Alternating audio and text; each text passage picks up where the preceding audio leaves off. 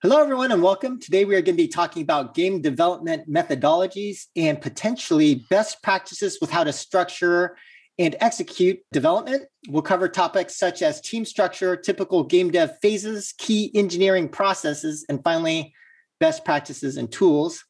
And with us today to speak on these topics, I feel very fortunate to have some industry heavyweights with us here today, including first, Chris Cobb, co-founder and CTO of Pragma Platform, who also formerly worked as an engineering lead at Riot Games and held software development roles at both PopCap and Microsoft.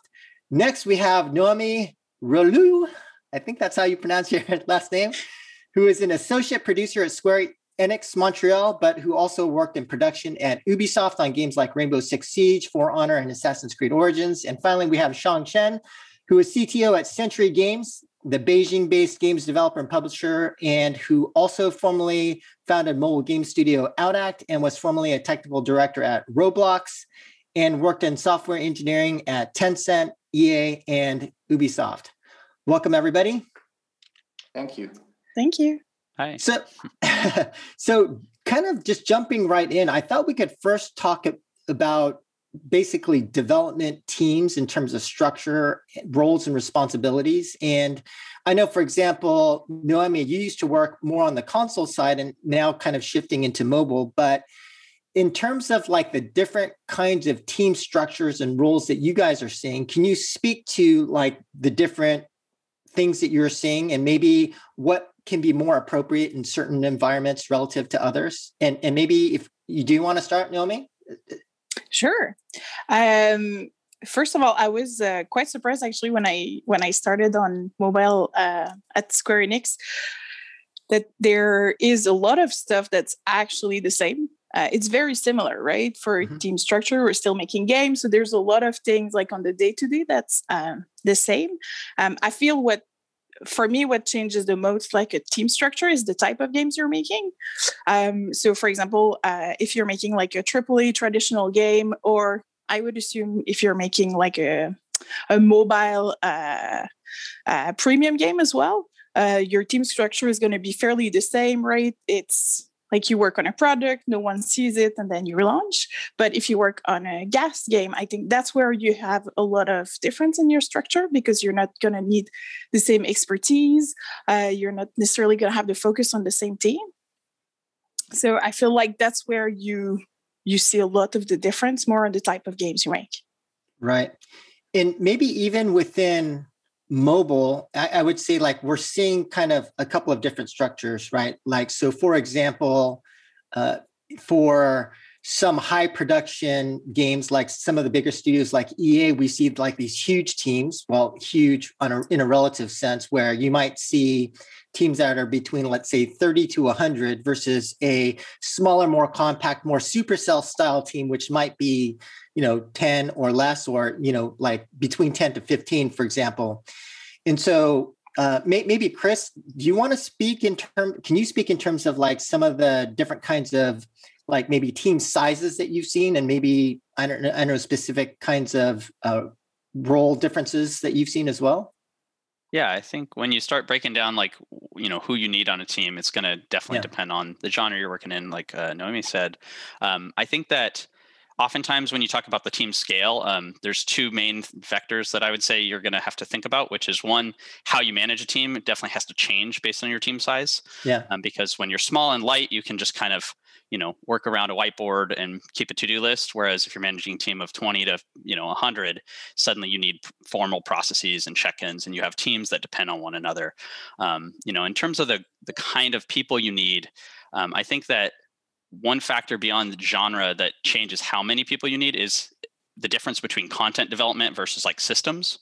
So if you're trying to work with a smaller team and you're building a kind of recurring scheduled event-based systems, you can oftentimes invest a smaller number of people in making something that is going to, go on a cycle, right? Like a seasonal or a battle pass kind of thing. If you're going for high volume content where you have to produce tons and tons of new art, new animations, new gameplay elements, that's when your team size starts to really expand. Definitely on the like production and art side, but it will also increase, the size of the engineering team you'd need. Right. And Shang, I know that in China, what we've been kind of seeing are some of these like mega teams, like, with companies like whether it's Tencent Timmy, or I even heard Wild Rift had 450 for a mobile game. But can you speak to some of those issues and like even for some of these teams that we're seeing in China, like these huge teams, what maybe you could speak to some of your experience there. Yeah. It's I don't think that's a China only scenario. It's only basically if you want to make AAA games, you need a huge team. For example, in China, example is Genshin Impact. They, as far as I know, they have over 600 developers on this single game before they launched the game. So they probably have more today. I don't know. But I used to work for AAA games when I was at EA and Ubisoft. I remember the largest team I worked with was Madden and NFL, even it's a serious game. I think the team size, exclude the central tech team, it's already over 100. I can't remember for sure, but something like that. At Tencent, we used to make MMORPG. That's also a AAA quality game. So that's the team size is close to 100, probably 80. When you start to move to a smaller mobile-based game, you see the team size drastically decline, and particularly at different phases. And when you are at early stage, you don't want a large team to work on the concept. You're gonna actually hurt your development. You can't be agile. We can talk about that later. I'm sure it can be on the topic. But so usually you see a relatively smaller team work on concept, work on iterations, and then when you prove the concept, right? When you plan to go massive development, you grow the team, you hire a contractor, you hire full-time employees. The team size could go larger. I definitely saw a team size over 50 for mobile game development, even if it's not a very complex mobile game, like social game or that type of game. SLG type of game will have large, SLG is a Chinese terminology, it's 4X game. It's have a larger team. It could be close to 100. But you rarely see a mobile team larger than 100 because mobile is relatively lightweight, unless there are some type of mobile game like Kings of Arena. I can't remember, Honor of Arena, whatever, Tencent game. Honor of Kings. Honor of Kings, that's right. Yeah. It definitely has a much larger team because they have a very high demand content development. They have the highest standard of that. So it definitely varies of game types and platforms. Yes, it sounds like if you have heavy content cadence, or maybe the other issue is, I would assume that maybe the reason why Riot's Wild Rift team might be so big is they're trying to speed things up. They're trying to get something out fast. That's right. It makes sense, right? The size of the game is definitely it requires that. Because they're very sure about what they are going to do. They basically just work on existing IP and make sure it works on the platform. It's definitely going to ship that, so they don't worry about any cost or anything like that. They have the AAA experience. That's why they can have a much larger team. But for other smaller team, they really can't handle that kind of size. I thought that maybe the other aspect of the team structure that we could talk about is with respect to like specific roles. From my perspective, in terms of on the more of the product side, it feels like there's usually like this big difference with respect to like console or formerly console studios relative to mobile studios. And even on the mobile side, there's a difference when we talk about a product manager versus a producer and like what those roles mean or they entail. And then it'd be great, Naomi, if you could speak to maybe some of your experience at Ubisoft and Square Enix in terms of what does it mean to be a producer versus a PM?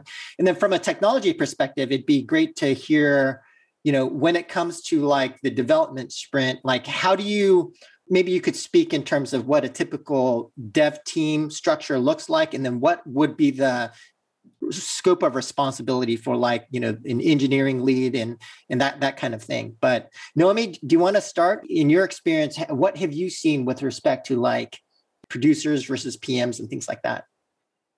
Yeah, so like the PM job for me was definitely like a new thing when I joined Square Enix, because I don't know if other AAA have this role, but at when I was at Ubisoft, it's not the role we had. Like this role is filled, but by many different people, if you will. Yeah. Even if you have monetization and everything. And like AAA is less maybe KPI driven than mobile, right? There's a big difference there. Yeah. So I saw that took some adjustment for me, like to really well understand the role as well and how it interact with producers and also with the creative team, right? Because I think like the product manager is, it has some things that go with the producers as well, like that overlaps a little bit or that is similar, but I think there's a big creative side as well to it. So I see this role as really in between like a director and a producer a little bit. Again, I don't know if it's like that in all companies, but for us, that's where it sits. Yeah, and maybe from my own experience, kind of like the sort of patterns that I've seen is, for example, to your point, it does seem that a lot of HD, like PC console companies, this role of PM is relatively new. That you generally have a producer, and like within mobile teams, it does seem like the big difference is really around, and at some mobile game studios, the role of a producer and a PM are different. It does seem that the companies that have more of a console legacy structure, they're usually producer driven, meaning the producers make a lot of the calls with respect to like features, backlog, product vision, things like that. Whereas the more mobile centric companies, it's more PM. And then what we're also seeing is like the interface between a PM and producer to engineering is often different at different gaming companies as well.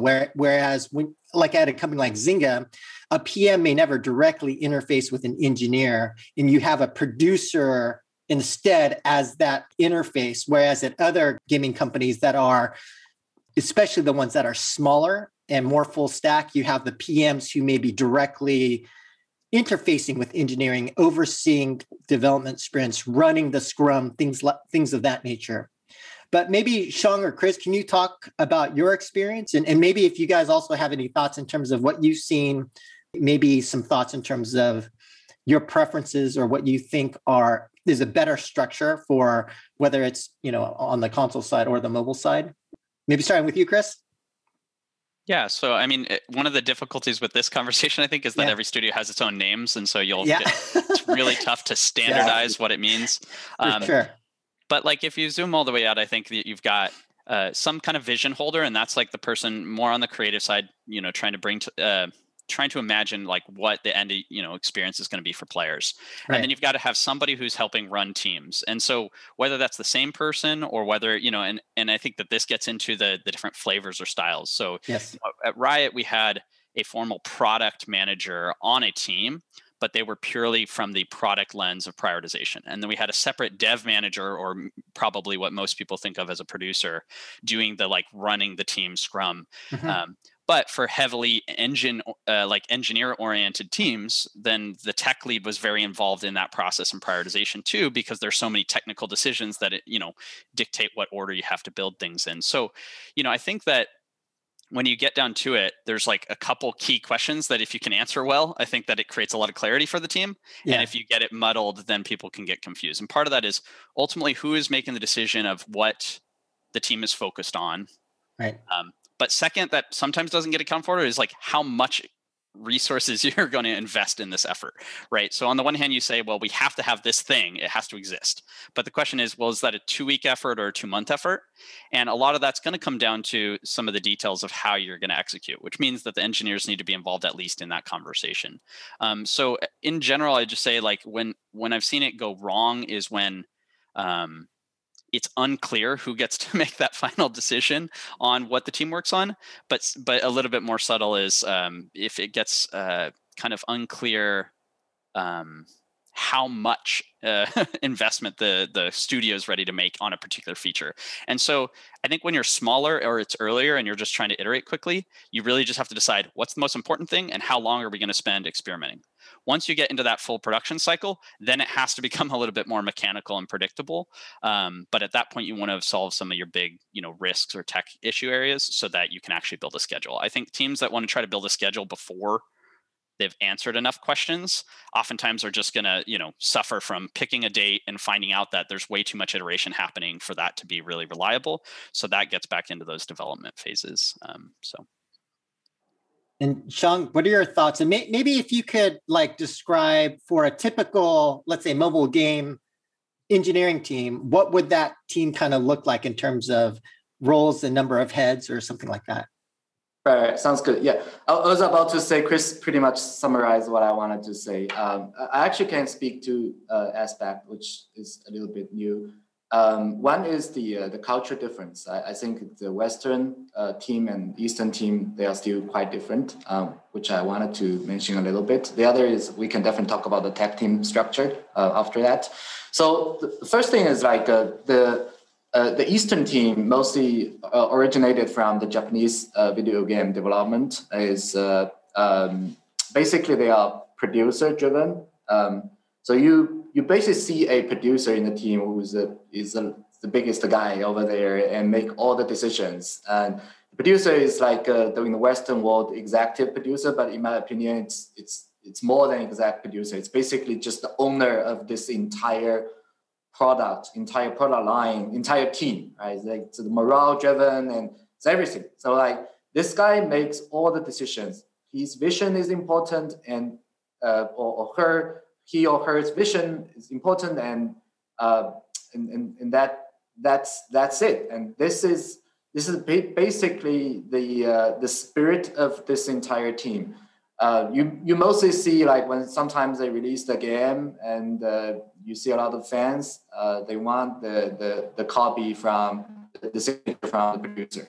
This is culture kind of thing. It's very similar in China, and the producer is number one guy in this entire team. For example, in our company, the producer owns P&L of the game and makes all the decisions. And we do kind of a review with the producer directly. Even the tech review, the producer participating in that most of the time. That person needs to know everything. This is quite different from the Western game development. In the Western, people usually own what they are responsible for. Like the tech director own the tech, and the art director own the art, and the producer mostly do the production, things like that. But in Eastern world, it's always the top-down structure, and the producer owns everything, and then the art director and the tech lead, those things like that. So this is the number one thing I wanted to mention. The second is we definitely talk about the tech team. So I think it's structurally pretty similar. I mean, there is not much culture difference because I used to work with those cross-continent development, and I think the easiest thing that we can connect both sides is the tech.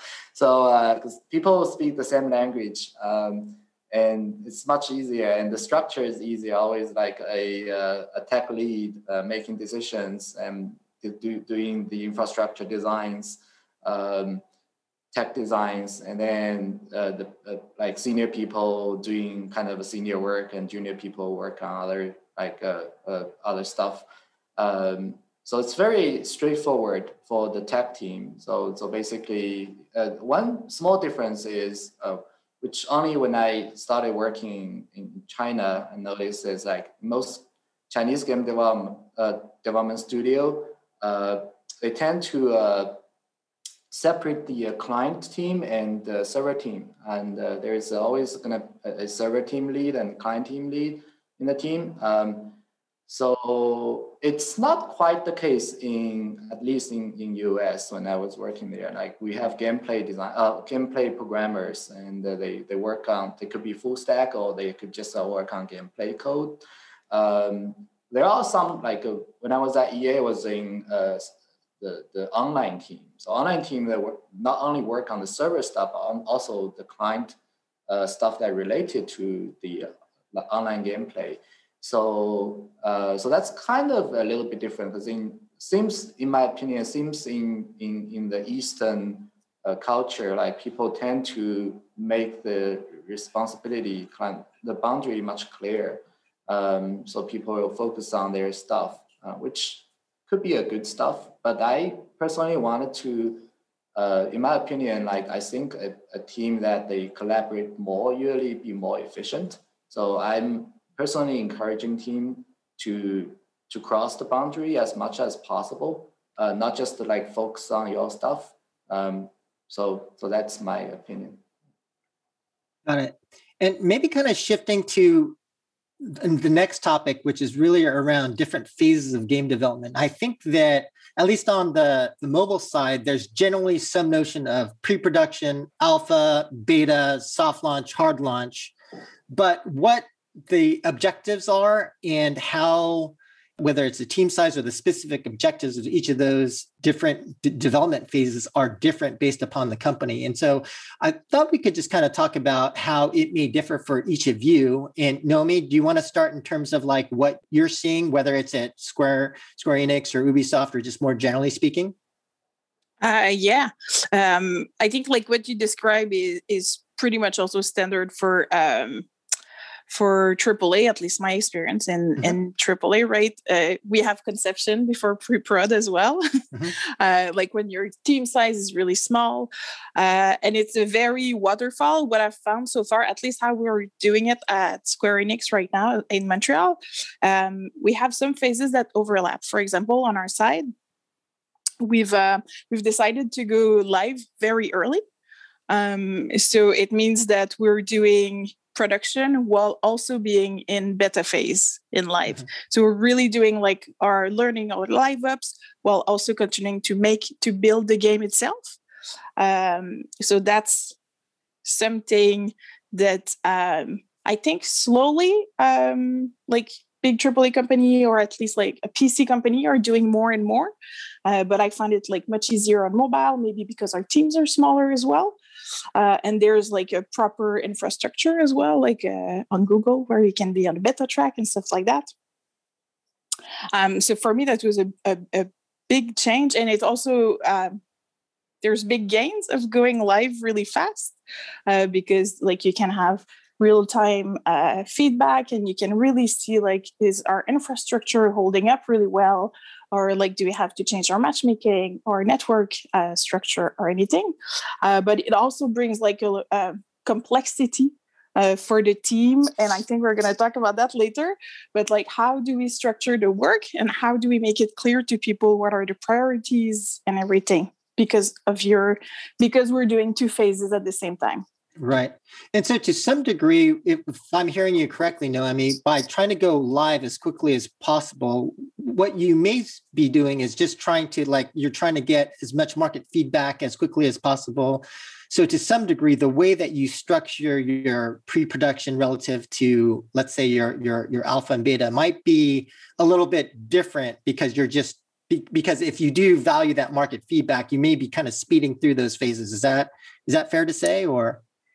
I think it's not necessarily speeding through them, but more doing them in parallel. Okay.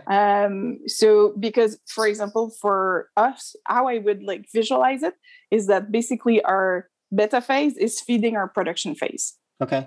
So we still have production go, but because we have constant feedback, because we release fairly often as well to the public. So that means that we can really iterate as soon as we want on things while also working on the more long-term things, which, if you think about it, is not really far from what Gas Game do. For example, what we did on Rainbow, how we worked, is a little bit like that, right? Because you always work on stuff for the future while also maintaining everything that's live and doing your operations and your events and everything. So it's a little bit like that, but to a smaller scale. Got it. Chris, what about you? How do you think about those different development phases? Yeah, well, I definitely would say that what Shang mentioned earlier on about keeping that team size small during that exploratory phase is essential. The ability for a small group of people to experiment and iterate quickly is really important. And we had one R&D team that, ended up kind of, I guess they shut down one experiment and moved people onto new projects, but they were doing a retrospective on like what that looked like and what that meant. And one of the key insights they had was they had grown from 6 people up to I think 20 or 30, and they said that once it got to that size, it was so hard in that earliest exploratory phase to get any consensus, to get any buy-in, because everyone's going to have their own ideas. So I definitely think that there's that key aspect of starting small early on. And then I think that it is a hard transition though, as you go into like pre-prod, because the goal with pre-prod, I would say, is about trying to get the engine of content development or the process of content development built. And that is engineering work to build systems and tools for content developers. But you're still trying to iterate on core systems and feedback. And so if you try to create a pipeline or a system too early, then it makes it harder to continue iterating and adapting. However, if you don't build those tools for yourself, especially if you're pursuing like a games as a service title, that gets really painful later, because maybe you've, kind of manage to produce enough content for your launch day, but if those systems aren't already online by the time you go live, then suddenly that next content release becomes a real struggle. So the balancing act, I think, as Noemi was describing, it's both working on those long-term things and making it easier for the team to work and still trying to produce value. And that is, I feel like it's a nice edge. You have to constantly try to balance. If you overinvest in short-term content, then you might find yourself in a really bad spot where you cannot keep your content pipeline going. On the other hand, if you spend all your time trying to bake these really robust systems, you might find that system is shaped in a way that doesn't let you iterate on your gameplay features. So I do think that that's the fundamental trade, and it's definitely not an easy one, but it's kind of it's a fun journey too. Xiang, what do you think? So yeah, echo on that. I think one thing I was trying to emphasize with my teams are like process, and it's very interesting that we're talking about that right now.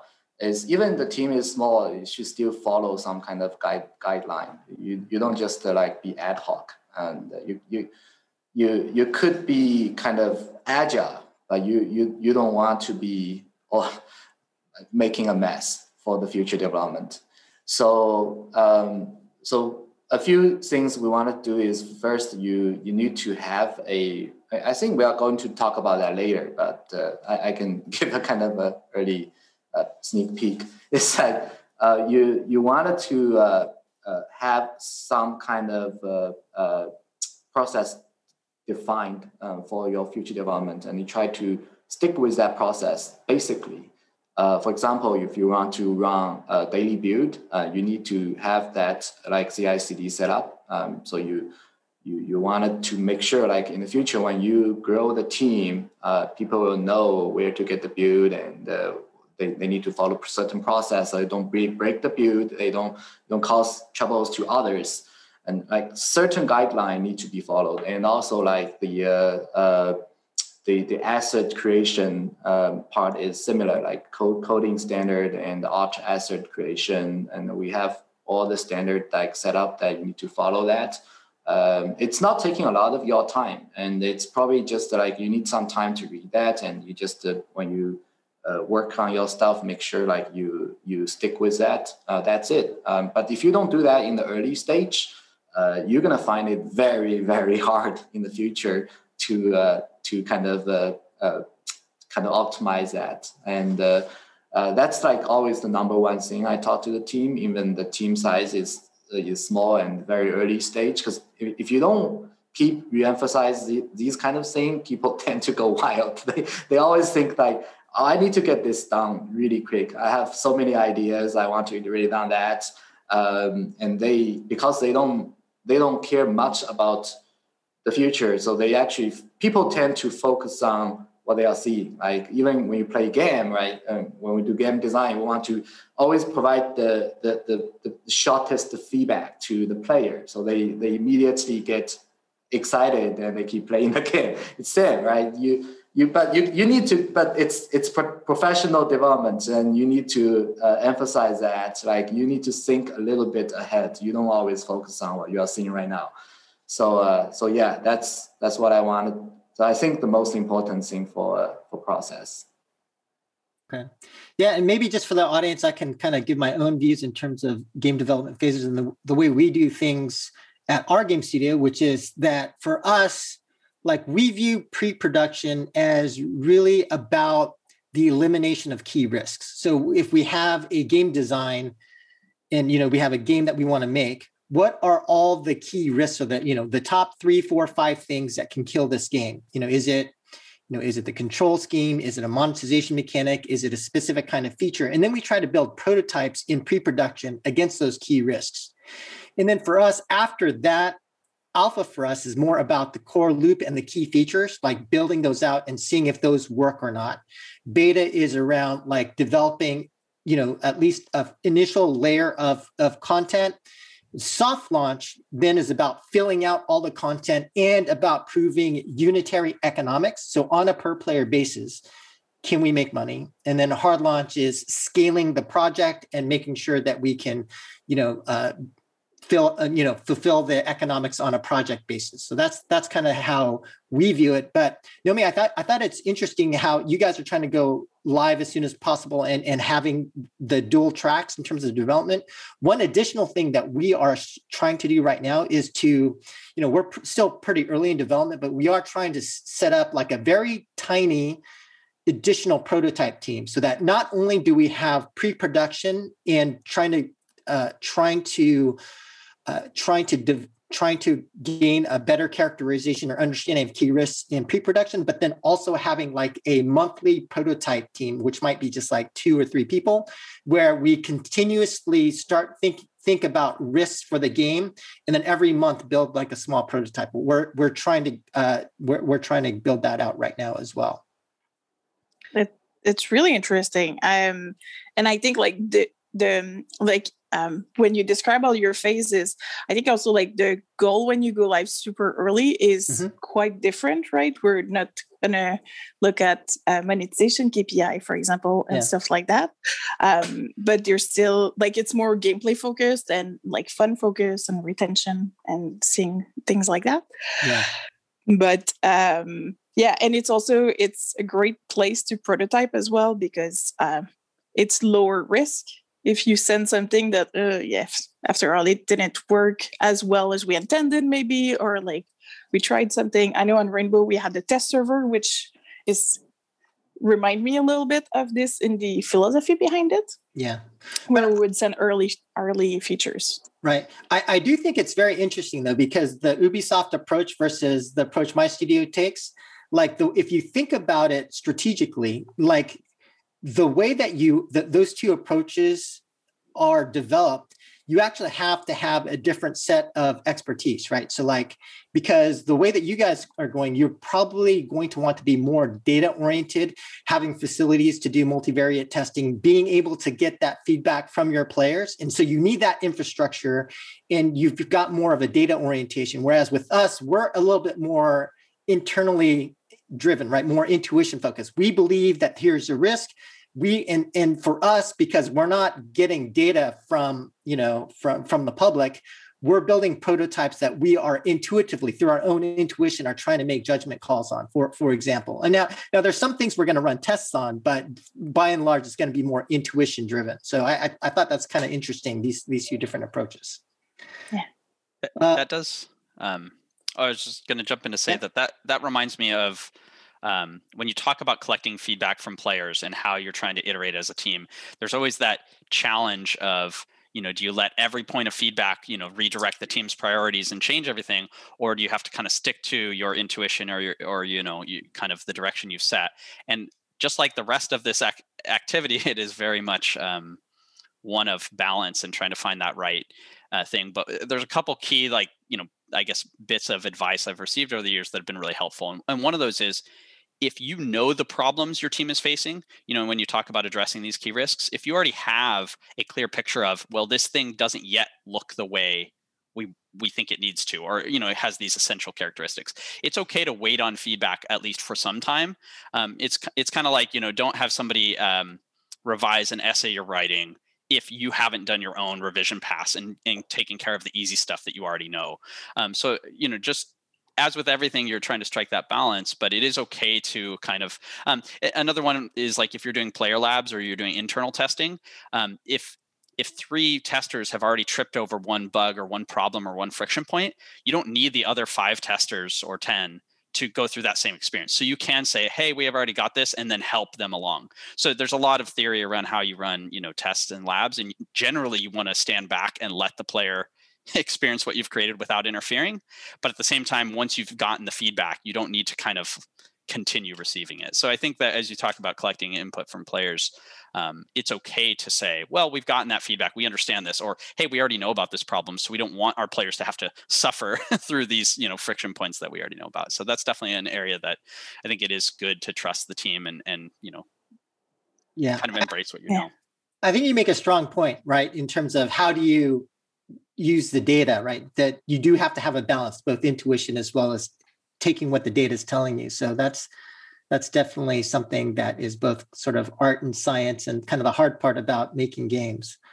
Yeah, and there's I think that's a whole other probably recording, but there's a big team management component to it as well. I think as soon as you're a live game or have live part, because the devs are going to read the forum, and how do you manage that, right? Like you said, Chris, so not every comment is treated as like something you need to act upon right now. But that's a whole other discussion. Okay.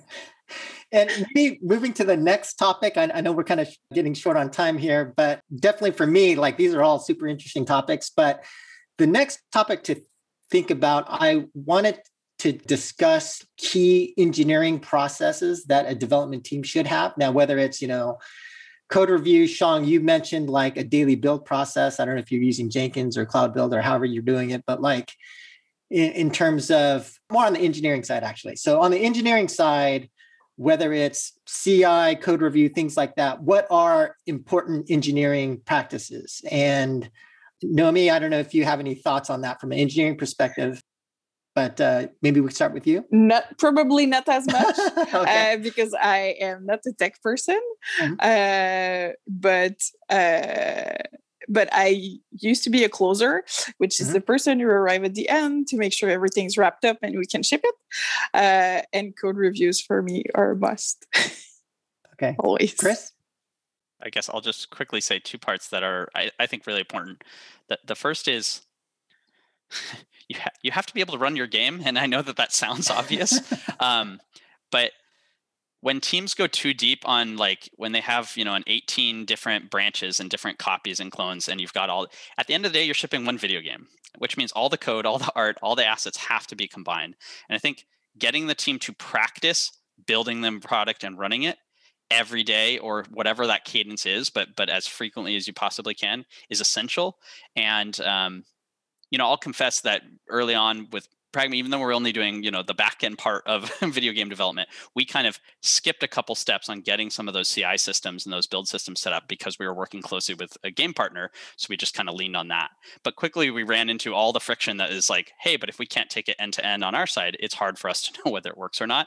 And even though it sounds obvious, it's really important. And so I would just say that really, and it gets into the CI and CD part, but it also gets into how you manage the code base. And if you let people, different parts of the team work for months at a time separate and try to glue it all back together, you're going to find that you're going to end up paying more cost in integration than if you help the team practice integrating frequently. And again, if you're only shipping a single game product, then, you only get value when all the code and all of it's packaged together and you can play your game. So. All right, what about you, Xiang? So it sounds like CI seems to be something that that both of you guys agree is relatively important. Right.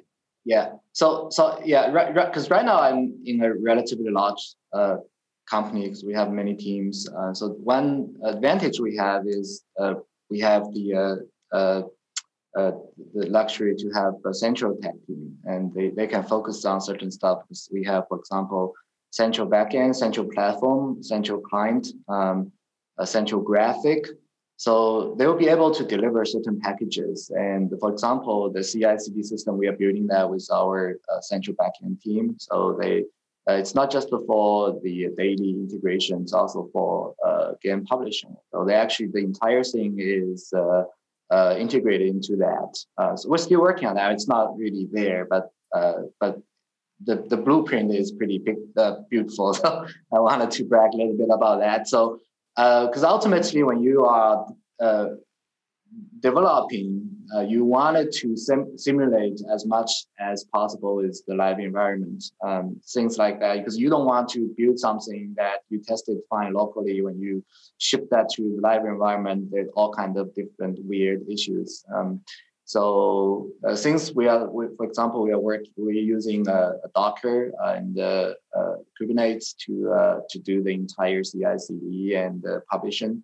And it works very well with the local testing because the local test environment is going to be very similar to the live environment. So our central QA team will be able to intervene and test and spawn their own servers and then do the test by themselves without even asking the game team to set up server for them or the ops team to set up the live environment for them, because they're going to be able to spawn this similar environment and doing the test.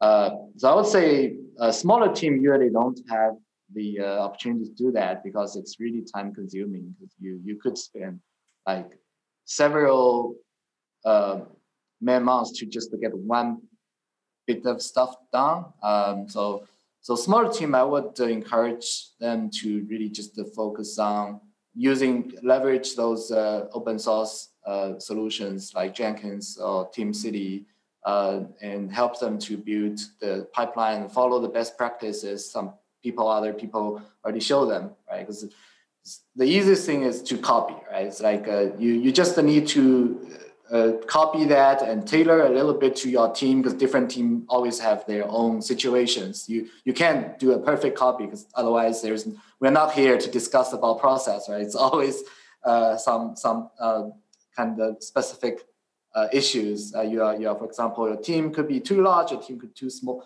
and you have like missing key persons, things like that. And you just want to tailor the process and the tools for your team. And I think that should work in general. But yeah, CI is something I think is pretty important. I'm not a big fan of code review. I think large team or the game is already on is live ops, large game in live ops.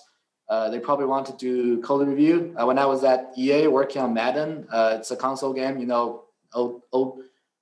old days that when you ship the disc, you won't be able to do any patch, right? Unlike today, I was always kidding, like a programmer get lazier and lazier because they always can fix their stuff in certain ways. I mean, in old days, there's no way when you ship, we call that gold, right? We celebrate that. I mean, people take 1 day off to gold. Because after that, you really don't have anything to do, right? You literally just can't work on anything. So people tend to be very strict about the code quality. And so that's why it's very important to do code review in those kind of circumstances. And similarly for a large game, it's already live ops, you want to make sure your update doesn't break the game, and it's very important. I would encourage code reviewing for that type of thing. But for the early game development, prototyping, even like early development, even massive development for a new game, I don't think it's important. It's up to you. I mean, certain teams, they feel like quality is the key. Go ahead with that. But I'm just not that type of person. I think efficiency is more important.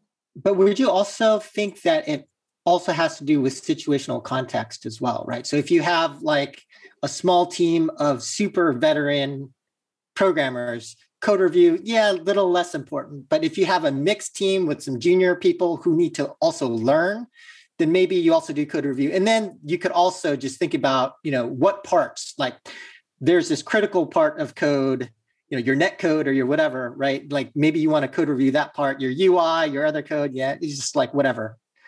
That's a very good point. Yeah, I was very generic. It's definitely going to be case by case. For example, if you're a new hire join the company for just 1 month, you want to make sure And at least you use code review to review this person, right? You think this person is culturally fit with your engineering team or not. I mean, this is the easiest way to check that.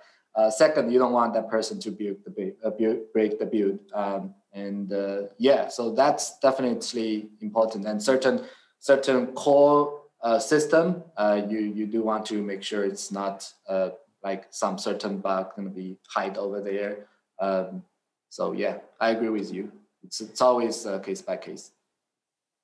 Yeah. So just to talk a little bit, like we have an interesting group in terms of having a lot of experience on the team, but you'll find with a lot of companies, you'll hear things like, well, let's make sure that we don't have single points of failure, right? So you want some, more than one person to know an area. But I'd say the most natural outcome is that you're going to end up having one expert that owns one area of your system. So, our group has gone pretty deep down the kind of extreme programming, like very formal kind of agile processes where we practice test-driven development and pair programming. I would say that that's not a common approach, but the areas that I've seen that be really successful are it naturally addresses some of those questions about single points of failure. It naturally builds the code review into the process of having people work on it.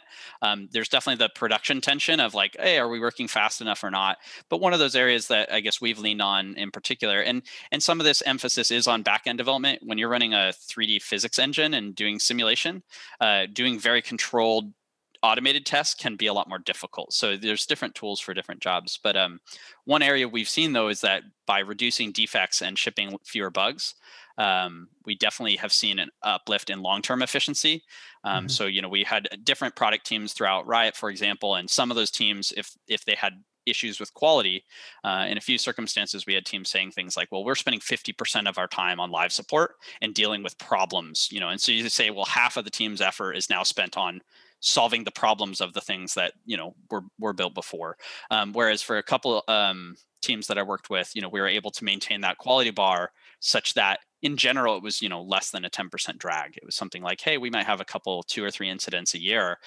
This is in the context of a live service game. So there is something, I guess there is a case to be made for quality, which says if the team is not having to constantly go back to previously shipped features and fix and repair things, then you can kind of have that steady progression of like, hey, we can always build and ship new features, which is great. But it is going to be dependent upon which area of the code base you're in. And there's definitely areas for which some of these patterns are a lot more difficult, like in the middle of a game engine. And Chris, when you think about whether it's like a lead-driven code review process versus peer-based versus, I guess, what you're doing now with pair programming, can you speak to like when you think one is more appropriate versus another or that kind of thing? Yeah, I think they'll all have benefits. I mean, just getting feedback on things like names and structure is going to just improve the quality of the code because it makes it easier for the next person to come in and read it. So even peer reviews can be really valuable. I definitely agree that reviewing new folks or less experienced folks can be a benefit just because it gives them a teaching feedback loop, which I think has a lot of value. One area that we're actively trying to explore and discuss is about those coding standards, which is like, sometimes you'll get in arguments about formatting, and that's not something I care a huge amount about. But there's like a deeper level to that, which is like, how do we structure and organize things? How do we name things? And even though that sounds small, it does make a big difference for the team, especially when you get to a larger team size. It's like if we have a set of there's the folder structures here, how things get named here, how things work together, then you learn how one area of the system works, and then you can translate that. That helps you move your team around. Engineers can work on other groups' stuff. So I do think that there's a case to be made, and that should probably be lead-driven because I've yet to see a consensus-driven approach kind of that outcome. Got it.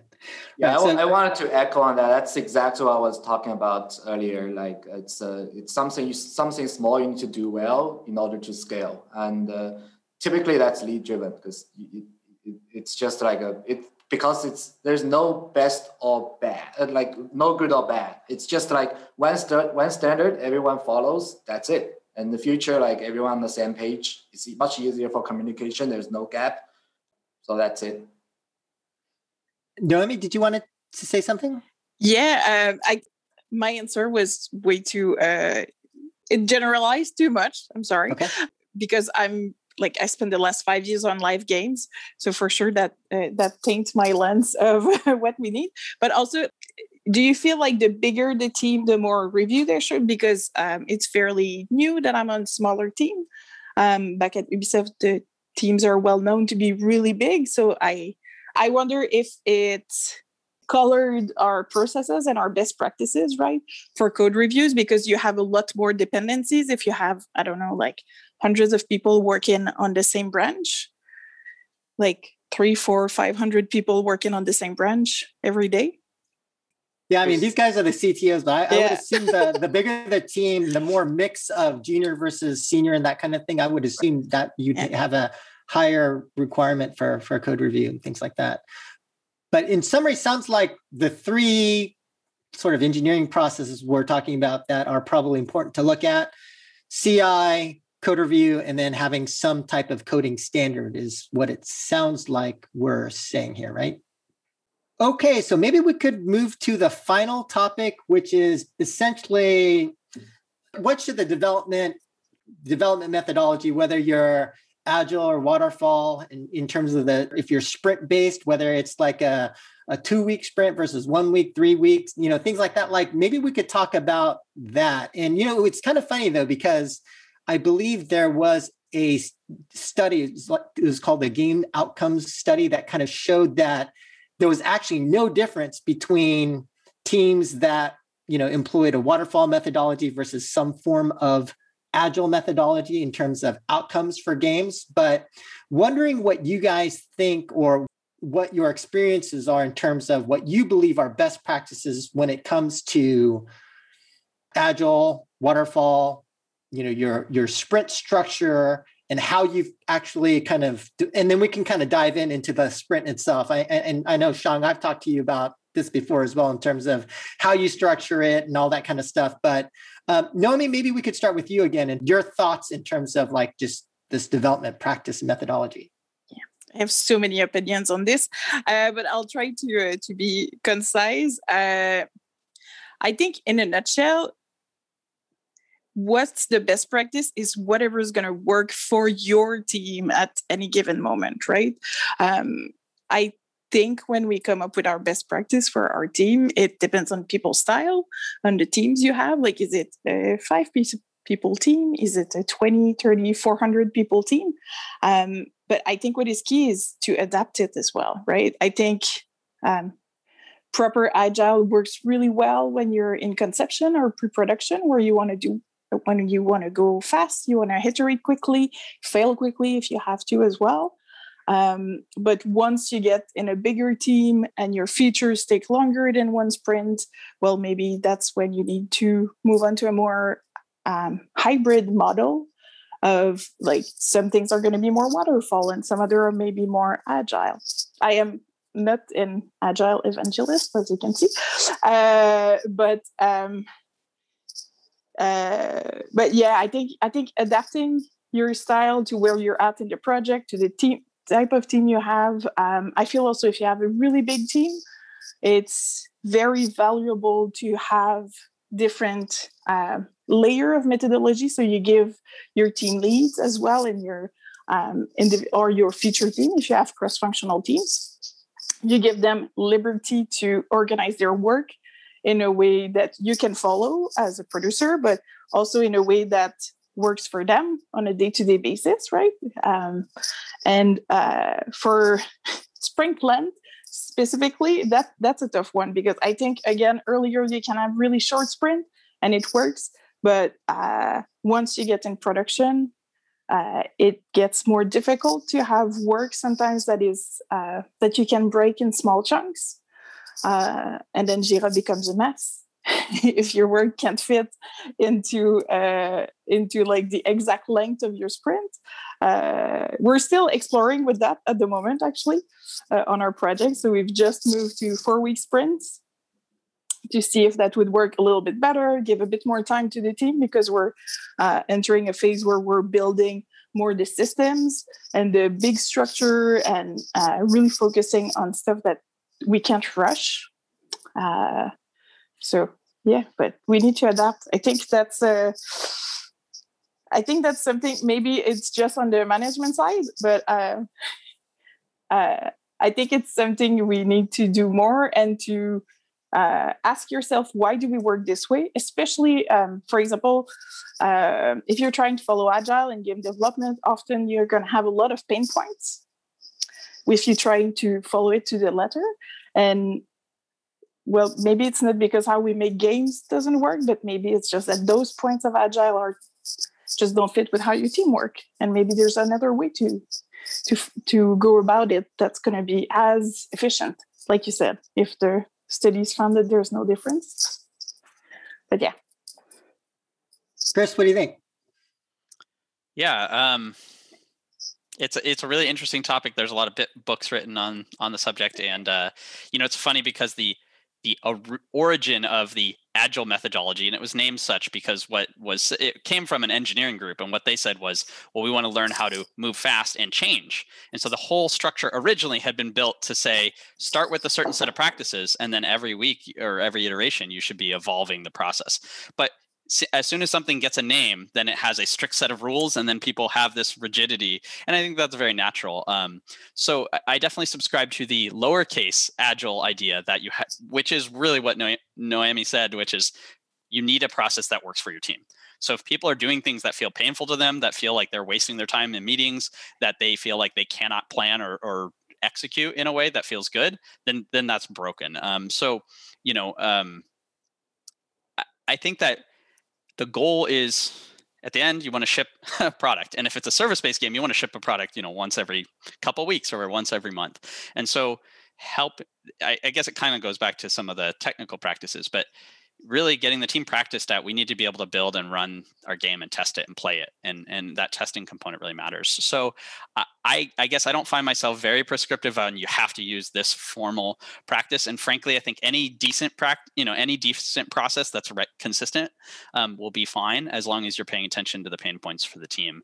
And one of the things I always try to measure is, does the team feel like our meeting time is a waste? I mean, every engineer, I think, or artist probably wants to be at their desk working. But I will say that when my teams have been doing the best, it felt like, oh, we're getting in a room to plan together, and everyone was involved.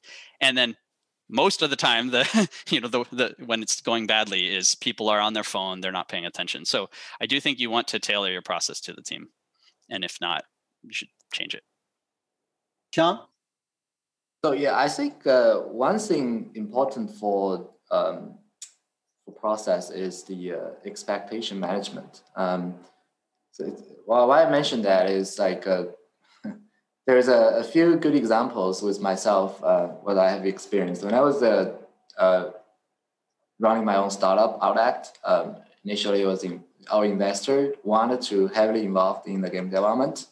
So basically, we ended up having a 2-week review. So we had to tailor our entire process to be a 2-week agile process that we are keeping making demos for our shareholder. So that's quite disrupting. And after I think back when I'm doing post-mortem, I think because we used to blame the other side. We thought that they kind of want to micromanagement that. They want micromanagement, and it's always in my opinion, when we were discussing about that, it was one side issue. But later on, when I review this entire thing, it's two sides. It's not just one side. The thing is the expectation was not met. It's not properly managed. So the thing is you need to set a very good expectation during your development, because it's different, right? It's different cases, because there could be an external partner, it could be a publisher, it could be an investor, it could be just your team. Different team, they all always have expectations, and different people have the expectation. First of the thing, most important, you need to align that expectation, put everyone on the same page. And this is, in my opinion, the most important thing about all the process. You just make sure people knows what others are doing and what your team goes. And this is what in my opinion, is very important thing for Scrum or for any agile process, right? They are doing those Scrum meeting. They want to set a goal or something like that. And at the end of the Scrum meeting, and they review that. Then they break that into small chunks, so it's much easier for you to set goals. Because if the goal is too far away, people just fall apart. So this is important. If you can properly manage the expectation of all shareholders, and it could be the manager, it could be other employees, it could be your peers, it could be senior executives, and then your entire process will be much, much easier. And this is the biggest lesson I've learned from all my previous experience. And I've been always trying to tell our teams, like, don't be hesitate to communicate what you are trying to do with all your stakeholders. And because sometimes people try to present the best part or the prepared part to them. So particularly when they are making a demo, they try to wait until the last minute. I call that like artist effect. They don't want to show a half-baked work to any other people. They wanted to finish that before showing, but that's actually going to be a big issue in real life environment. Because if people don't see something, they're gonna have all kind of guesses or wrong impressions. They are trying to think, oh, you didn't work well, or you are trying to you kind of was driving away from our original goal, things like that. So you keep communicating all these things to your shareholders, to your team, so everyone on the same page. Then any process could be much easier. So yeah, in my opinion, I don't worry about what kind of process you use. You just pick the one that you feel will work best for your team, and stick with the expectation management. And that's it. Yeah, the way that I kind of think about this, in just kind of taking a step back with respect to whether it's agile or waterfall. Naomi, you mentioned that to your point, it kind of depends on your team and situational context. But I kind of view it from the perspective of actually complexity domain, right? So like, if you know your target, if you know what you're going to be developing, and you don't expect a lot of iteration, then in my opinion, the obvious solution would be a waterfall methodology, because you know your target, you just need to execute against the target.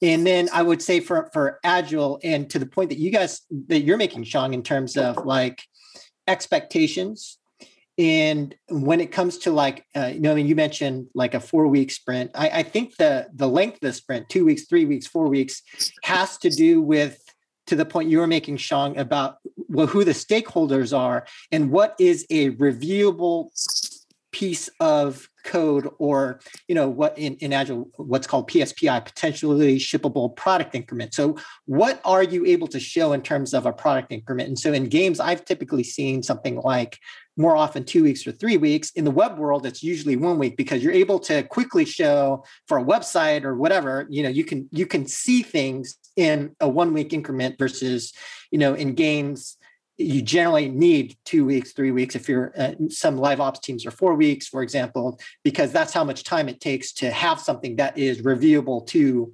stakeholders and things of that nature. But yeah, that's kind of how I think about it. And then in terms of like, maybe just kind of going into the weeds a little bit more, do you guys have any specific thoughts when it comes to, for example, the structure of the sprint, like having like that initial planning meeting? How do you guys come up with the tasks? Who does the task breakdowns in terms of costing stuff? And this is something that's usually religious. Is it based on t-shirt sizes, complexity, time? And I've gone through all of that stuff, but I don't know if any of you guys have any specific thoughts on the sprint structure itself. Anyone want to jump in on that? All right, one thing I can mention is you keep seeing, particularly about engineer delaying, and it's kind of a norm in game development. And people would think that, all right, after several iterations, the estimation. You better estimate that, right? You learn the lessons, you need to spend, and you keep seeing delay, and the people keep adjusting their estimation, and you keep delaying that. So, and people working very diligent, people like work day and night, and they still delay. So the reason we keep discussing about that, why that there are such kind of delaying, it's not about like people not learning, and people are learning, and they try to like give certain kind of buffers to any of the estimations, and they still get that. Is I think this one thing is like the biggest thing is like when you still going back to that expectation management is like when you set expectation and you try to do that like within your control. So how should I describe that? It's like say if there is a task assigned to engineer, and that engineer would say that, okay, I can do that in 2 days. That's my estimation. But let me give it another day as a buffer because I know there are going to be a lot of iterations, things like that. So the engineer gives that 3 days to the PM or producer, and it's recorded in Jira, for example, and start working on that. And then the engineers think, okay, I have 3 days to work on this thing. So the engineer is basically working on this task with 3 days in mind, not 2 days in mind. That's the biggest problem. Like basically they think they have control over 3 days. So they basically just scale this entire thing. For example, if it's a 2-day process, if it's a 2-day task, then something you probably will skip. You probably just like get a shortcut to certain thing. But you think with that 3 day in your mind, you think, oh, I'm going to do this in a perfect way. I'm going to restructure this code. I'm going to get there. And you end up spending 5 days on that. So that's always the biggest issue. I keep talking to our engineers, like when you estimate that for 2 days, you work on 2 days, you leave that 1 day buffer just as a buffer. You still think you should finish that in 2 days, not 3 days. So that's actually one big lesson I've learned, and I try to communicate to the teams. But unfortunately, it's not always working, and I want to keep mentioning that. I think that's going to be always a challenge to overcome. Yeah. I'll just I think that effect is probably universal. I think everyone's experienced it. There's a couple really good books on the topic, and one is by a guy named Donald Reinertsen about product development flow. And he basically studies like the Toyota production system and that kind of Kanban ecosystem, but he really does a great job of saying, hey, this model is applicable to product development. However, all the tuning parameters, all the variables are actually like almost the opposite. In manufacturing, you're trying to literally produce an identical piece with the least amount of change, the most reliability. In product development, software is, you write a piece of code and then you can run it on 1 million computers. So every feature is by nature unique and new and interesting. That's why we're adding features to our games, to our products. And so what he describes is that inherently iteration and experimentation has to be part of that journey because you're trying to find something new. You're not trying to replicate the feature you wrote last week because that one's already written. And so what he tries to describe is that when you think in terms of estimation, it is not about a commitment to, I will get my work done on exactly this scale in exactly 2 days. It's just too hard to predict the future and nobody is very good at it. So he basically tries to describe like an estimate should be treated as like a bell curve, and it's like the middle point. So if you say 2 days, you should think of that in terms of, well, sometimes you actually are pleasantly surprised. Usually it doesn't happen, but sometimes you get your work done in half a day. More often you go long, but importantly, if you treat it as not a commitment of I will get this done in 2 days, and instead it's a bell curve or it's a distribution of median expected completion time, that makes it safe for people to give honest estimates. And it makes it so that they don't feel that they have to pad the estimates, because I think that the effect Xiang is describing is very common for people to want to add extra buffer time, and then they expand the ambition of their work, and then of course they run over. So I think that that's a key insight into estimation, that if you can make people feel safe that it's not a commitment, but it's an expected average completion time, then it makes, and if you plan around that, you have to build buffers into your schedule, not into your estimates. Because as soon as you start doing that, you stack a buffer into the estimate, buffer into the schedule, and now everything, this is how things go, 2 times over, 4 times over. Right. And I think that's a good point that, software tasks are inherently, it's not a perfect science. So estimation is always a little bit off. And so to that point, like, how do you guys recommend to do estimations? And like, Chris, you're saying it should just be an potential expectation, but not a commitment. Noemi, in the console world, I kind of feel like oftentimes it's considered a commitment, if I'm correct. And so, what do you guys recommend in terms of, like, if you have whoever's running the scrum, if people are running behind, what should the reaction be, or what should the attitude be? Is it like, oh, we're slipping again? Oh well, let's do better next time, guys. Or should it be like, guys, like maybe you could speak to what the reaction of a producer or a product manager should be with respect to estimations, and maybe what your experience has been. Noemi? Yeah, sure. Sorry. I have allergies. It's awful. Yeah, I think by having like two level of planning, you also help with the slippage. For example, it was the same when I was in AAA, and it's the same on mobile. I plan a milestone in 3 months, and then in that milestone, we're going to plan all the sprints. But when I plan the milestone, I do work with estimates, which I add a buffer in time, because also, right, if someone tells you it's going to take me 3 days, it's still going to take 5 days, because they're not going to be able to work on it full time for 3 days. Usually, like, especially us, we're a small team. So people work on many things at the same time, and we're live. So they can be called on doing live support as well, which usually takes precedence over what we're working on. So when we do plan the milestone, we plan buffer for live, but we also plan some work that can slip because it's not mandatory.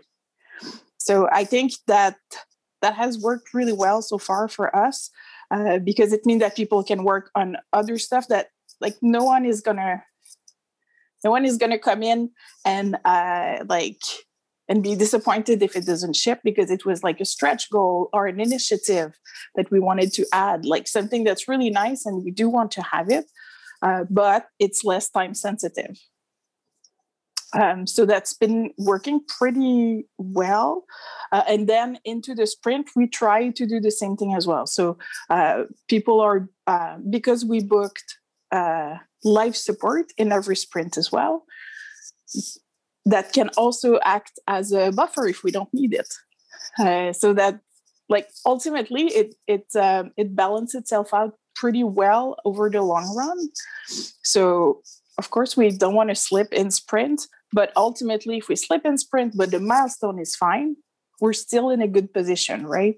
Like, in the grand scheme of things, we're still gonna arrive at our gate or at our next team goal that we want to hit.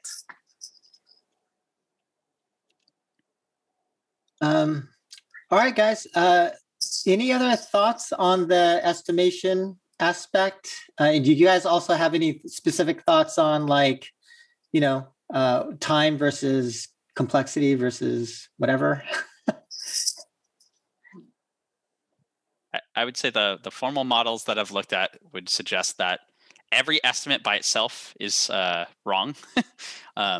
And if you have a consistent measure, a consistent form of estimation, it becomes predictive in the long term, which means that in aggregate, they'll actually become reliable, even though literally every single individual one is wrong. And what's really valuable is to keep a consistent form of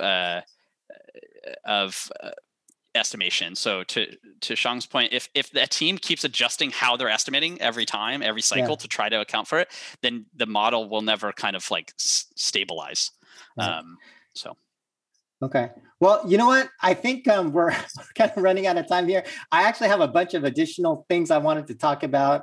This kind of topic is very interesting to me, but in the interest of time, maybe we could just wrap it up here. And maybe as a final message, do you guys have any message for our audience? Maybe starting with you, Noemi? Sure. Well, we're hiring for sure. So if we have a lot of position open, if people are interested, they can look at Square Enix Montreal. And for me, like to wrap this up is really like to keep your production strategies adaptable and flexible. Okay, thank you. Chris? I would just say that this is a fascinating topic that I had fun talking about, and definitely encourage folks to dig into literature around the subject. And at Pragma, we're our team is growing, and we're focused on building backends to power online games. So I'd love to chat with folks. All right, and Sean?